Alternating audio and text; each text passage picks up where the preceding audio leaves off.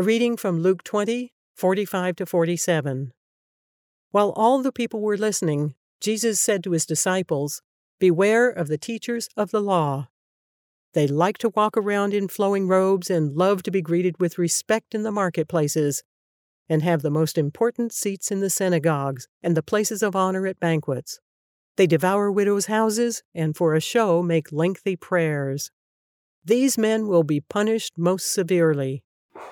I want to just focus in on one detail of this story when Jesus points out these teachers of the law strutting around in flowing robes, he says, and why did that upset Jesus so much? You just almost picture these guys going around town with their flowing robes. Yet, what are they doing? They're devouring widows' houses. They're not acting justly. They're only serving themselves.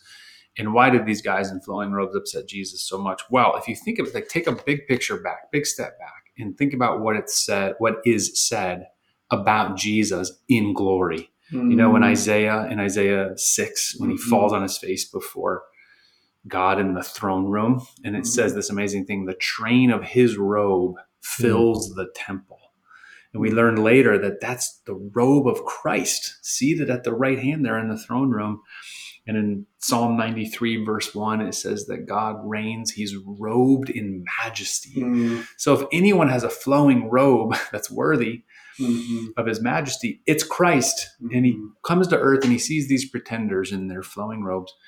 And Jesus knows what real sacrificial kingdom leadership looks like. And it's what he would do, which was to be stripped of his robe of majesty, eventually placed in the purple cloth to be mocked and to die.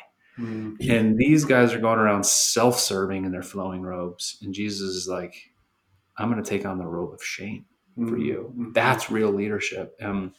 So I think that's why it upset him so much to see these charlatans walking around. This is what Jesus told his disciples in the 20th chapter of Matthew, the 28th verse. He told his disciples that the Son of Man did not come to be served, but to serve, and to give his life as a ransom for many. Mm-hmm. And I wrote, Jesus sets forth God's own model for leadership, and he tells us to beware of everything else.